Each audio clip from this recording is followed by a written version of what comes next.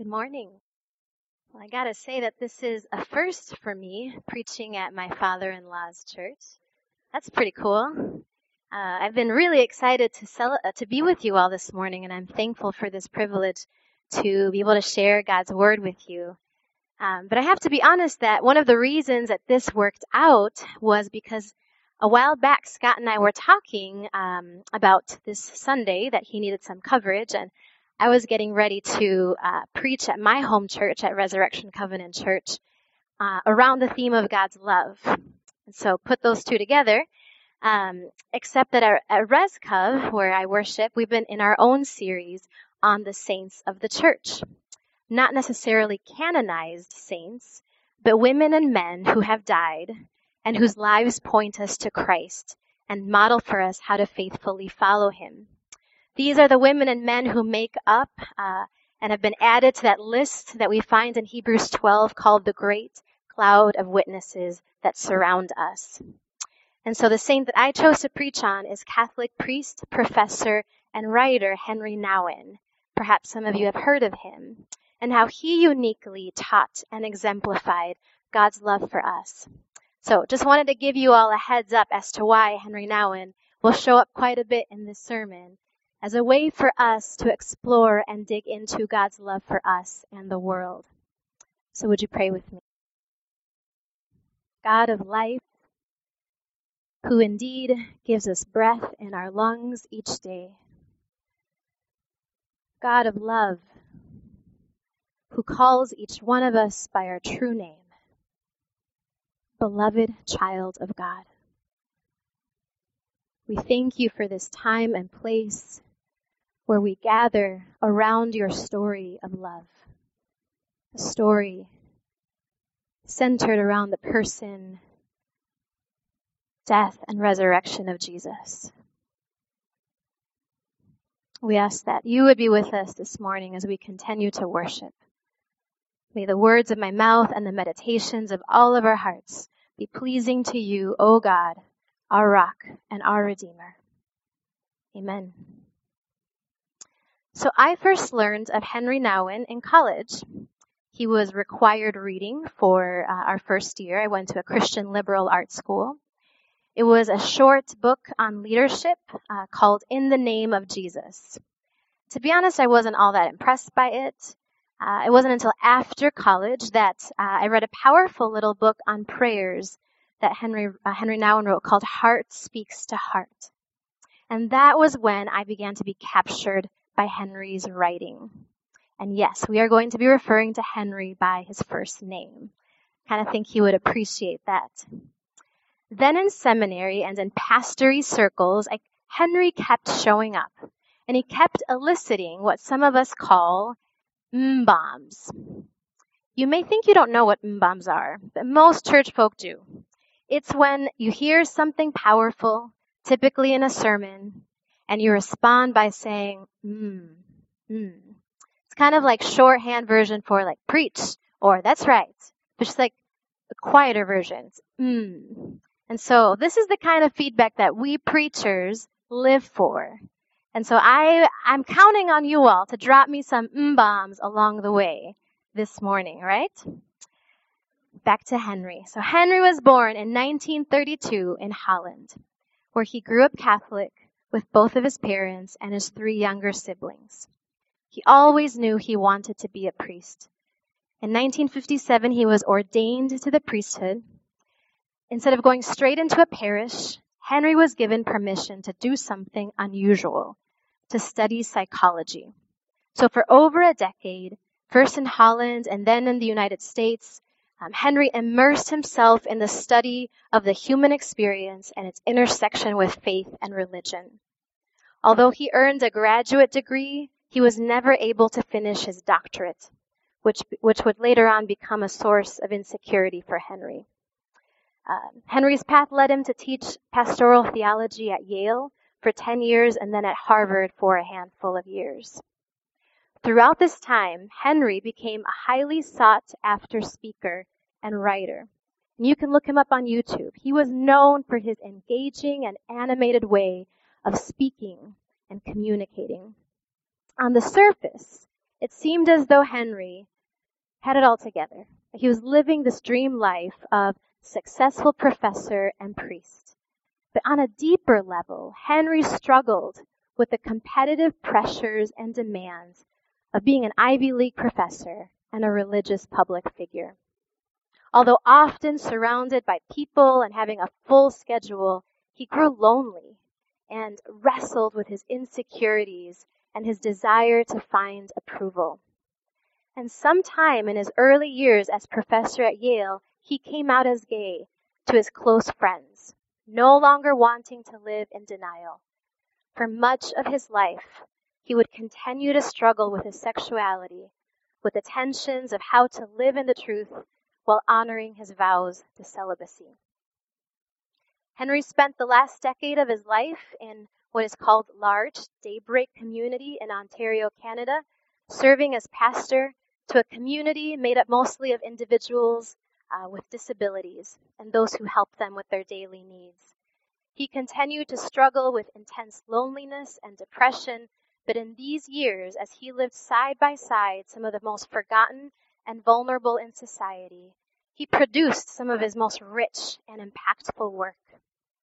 On a trip to the Netherlands promoting his book, Return of the Prodigal Son, Henry died unexpectedly at the age of 64 from a sudden heart attack. In the end, Henry published 39 books and wrote hundreds of articles. His book selling over 7 million copies in 30 different languages. Much of his writing centering around themes of the inner life and pastoral care. Henry left a large imprint in the world of Christian spirituality that continues to impact us today. What has been most formative for me, and what I find myself going back to, are Henry's reflections on our belovedness. There are several approaches that Henry takes to fleshing out what it means to be the beloved. And so this morning, I want to walk us through a couple of those ways. The first one is by looking at the parable of the prodigal son from Henry's book, Return of the Prodigal Son. Many of us are familiar with that parable, right? This dramatic tale of a younger son doing the unthinkable in Jesus' day and culture, essentially wishing his father to be dead in order to receive his inheritance, and then running off and spending it all. When he finally hits rock bottom and realizes what he had done, he concludes that he'd be better off as one of his father's servants. So he makes the trip back home. But before he sees his father sees him and runs to him and embraces him. The younger son right away expresses his deep remorse over what he has done. But all the father seems to care about is getting a party started to celebrate his son's return. The older brother hears about this and is beside himself. How could his father act so ridiculous over his younger brother after all that he had done?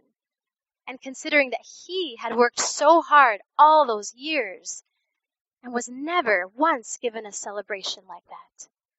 The older brother refuses to even step foot into the party. The parable ends with the father pleading with his son to join them, reminding him that all that he has is really his, and that they were celebrating the son that was lost and had been found. Henry loved this parable, but what made this parable come alive for him was a painting by Rembrandt entitled Return of the Prodigal Son, which then later on inspired his book. He was so captivated by this painting that he traveled all the way to St. Petersburg, Russia, to spend time with the original painting. So for several days, Henry lived inside this parable through this painting. He spent hours gazing, studying every detail, every light and shadow of Rembrandt's work. For a while, he was convinced, like most of us, I think, that he was like the younger son who had returned home. But later, he was moved to see himself more as the older son. Not only was Henry the oldest of his siblings, but he was the priest, like the one who did the opposite of wild living, the one who never ventured away from his faith, but who stayed in the faith for good. And he also had another thing in common with the older son in the story. He had a hard time connecting with his earthly father and receiving his love. The more he entered the story, the more Henry realized just how much he was like the older son. That he, like the older son, was inclined to a different kind of what Henry calls lostness. The kind of lostness that happens while never leaving home. Henry described this as being lost in judgment and bitterness. And he wrote, "The lostness of the resentful saint is hard to reach precisely because it is so closely wedded to the desire to be good and virtuous." And so Henry grew to have empathy for this older son. For whatever reason, Henry thought, the older son must have never experienced his father's love, and it left him chained to obedience and duty, resulting in resentment and anger and the inability to enter into his father's joy. For Henry, both of the sons were beloved to the father. Both had experienced being lost, and both were extended great compassion and love. As Henry's eyes were opened to this new reality, he sensed God as that divine parent come alongside of him, claiming him anew as God's beloved child. And Henry wondered what it would be like for his readers to put themselves into the story too, as the older or the younger son, or perhaps a mixture of both, receiving love and affirmation. But then he invited his readers to go even further and to imagine themselves as the father in the story, as the one lavishing that love and affirmation. Because for Henry, our call as the beloved is not only to receive God's love, but to be those who give it away. For Henry, that was the hidden gem in this parable, this call to emulate the compassionate father. But in order to do that, in order to have that great capacity to love as the Father loved, Henry knew that we must first allow ourselves to be loved. One of the reasons why I think Henry's writing and speaking has touched so many people is because Henry speaks the language of struggle, which to me is the language of simply being human. As I shared earlier, Henry suffered deeply with his past wounds, with his loneliness, with feeling unworthy. And Henry found a way to share his afflictions and give permission to all of us that it's okay, that it's more than okay to struggle, to be human. In Return of the Prodigal Son, Henry shared, "There is seldom a minute in my life that I'm not tempted by sadness, melancholy, cynicism, dark moods, somber thoughts, morbid speculations, and waves of depression." Elsewhere he wrote, "At a very deep level, I wonder if I really believe that God loves me and that I can trust fully in that love. I keep running into feelings of rejection and depression and keep discovering how much these feelings are connected with my family history. How vulnerable. How transparent is that?" I love that Henry so courageously puts into words what I think many of us, or at least I, sometimes have a hard time admitting and articulating, that it's not always easy to receive God's love. It's not like we can flip a switch and all of a sudden our past and present pain or our issues around love, receiving love, all of a sudden they go away. For most of us, living into our identity as the beloved is a process that takes time. And sometimes there is some healing work that needs to be done in order for us to do this risky thing called receiving and trusting in God's love. I so appreciate that Henry did not just write about these grand and beautiful ideas about being the beloved, but that he wrestled with them. That he himself shared with us his humanity as parts of the journey of being the beloved. Another way Henry gives us to enter into this journey of the beloved is through the sequence that we hear or witness every time we break bread together at the Lord's Supper. In communion, we listen to, or we often reenact, how Jesus took the bread. He blessed it, or he gave thanks over it, broke it, and he gave it away to his disciples. Take, bless, break, and give. Henry calls these the four movements of the spirit of love that shapes our identity as the beloved. So first, God takes us, or perhaps a better way to describe that is God chooses us, and not in an exclusive or forced way, but in a gentle and specific way. God sees us in all of our uniqueness, and with love and tenderness, God comes to us first, like the father who runs to greet his younger son. So first, God takes us. Second, God blesses us. Just like we pray during communion a blessing over the bread, we give thanks for it and we call it a good gift from the earth. God does a similar thing to us. When you break apart the word blessing in Latin, and my brother-in-law Greg can attest to this as he studied and taught Latin, is that it means to speak well of someone. It means to literally, there we go. Thanks, Greg. It means to literally say good things. And that's where our benedictions come from.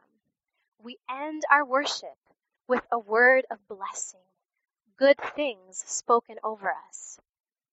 Right after the son confessed what he had done to his father in the story, his father's first words to him weren't, yeah, let's talk about that. Let's talk about how you royally messed up. No.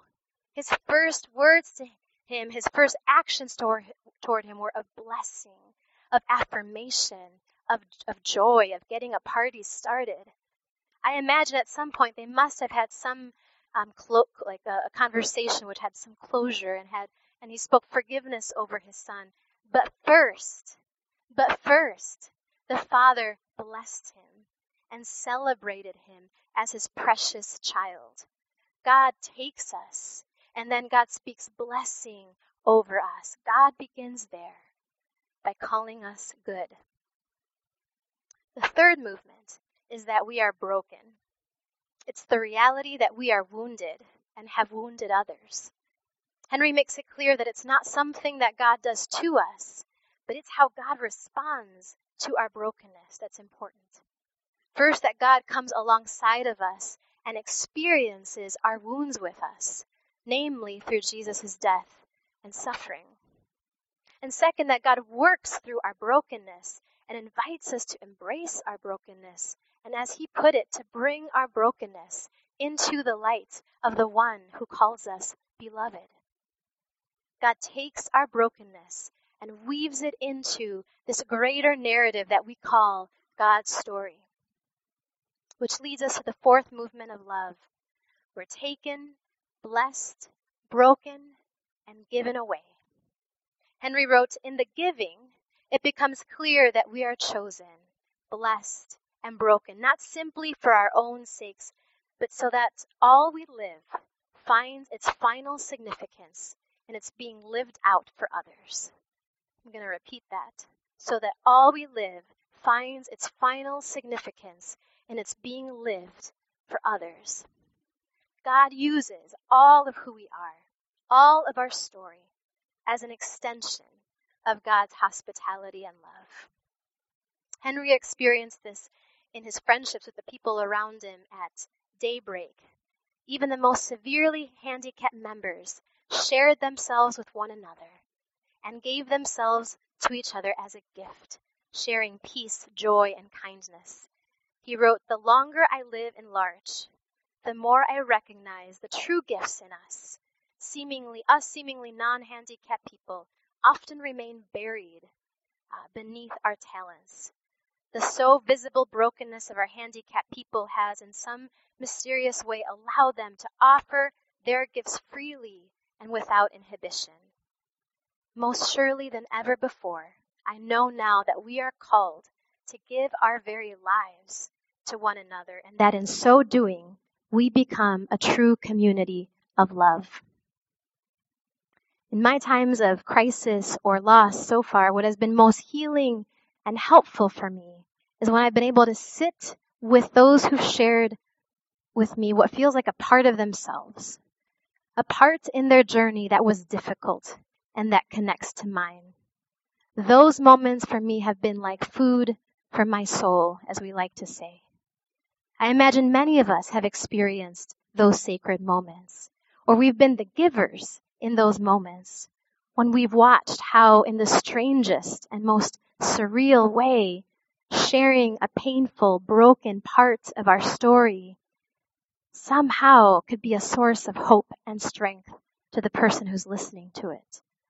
It doesn't make it all better or worth it. It doesn't erase the pain away, but it certainly puts our brokenness into a new light and into a larger context of God's story when we're open to being given away. Like many of you, I've been hearing and watching week after week, sometimes it feels like day after day, fresh news of horrific attacks around the world and in our country, of police brutality against people of color, of police being shot and killed, with our country and world feeling more and more divided, more fearful and hateful of one another. I'm convinced that the work that faith communities must engage in first begins at the core level of reclaiming human worth and dignity, beginning with ourselves, beginning with our own belovedness. It can be easy for me, at least, to think about this as sort of this kumbaya, sort of hippie type of work. But what I hear Henry calling us to is something much deeper and foundational. We as Christians use this language of belovedness, don't we? This language spoken over Jesus in the waters of his baptism, and language that God continues to speak over us. They are words that, as Henry discovered, reach into our hidden places. Words that speak good things over us and claim us for who we really are. Beloved children of the Most High God, who are loved in all of our goodness, in all of our brokenness, and in all of our particularities. Henry was convinced that the more attuned we are to our belovedness, the more we know it and embrace it, the more attuned we will be to the belovedness of others, the belovedness of those who we call other as well. And as you all as a church community here at Naperville Covenant Church have been exploring, it's this love of God that we so desperately need for ourselves and that we so desperately need in order to be an outpouring of God's love to the world. It's God's love beating inside of this church, inside of you all, that takes you from these pews to the community and world around you, to doing a garage sale with a purpose, to Alden Estates Transitional Care, to Scott Elementary School, to partnering with Wyman, to Nicaragua, and to partnering with people from the Congo. These are real life expressions of the deep and active love that flow in you all as the beloved. Henry Nouwen called us to the life of the beloved. As the beloved, we are taken, we are blessed, we are broken, and we are given away. Like the compassionate father to his sons, like bread for a hungry world, and like the broken and raised up body of Christ.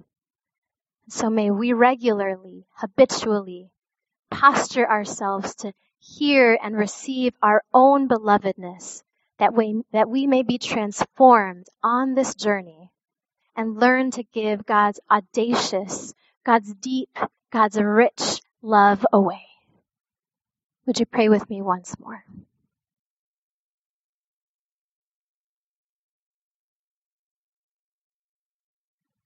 Oh God, we are so thankful that you call us over and over again to receive this deep love, this often startling love, that sees us for all that we are and embraces us, blesses us, heals us, and calls us to be a vessel of love for others. God, we ask that you would so deeply fill us with your love that it would just spill over onto the people and neighborhoods and places where you send us to. We ask all of this in the name of the loving triune God, Father, Son, and Holy Spirit. Amen.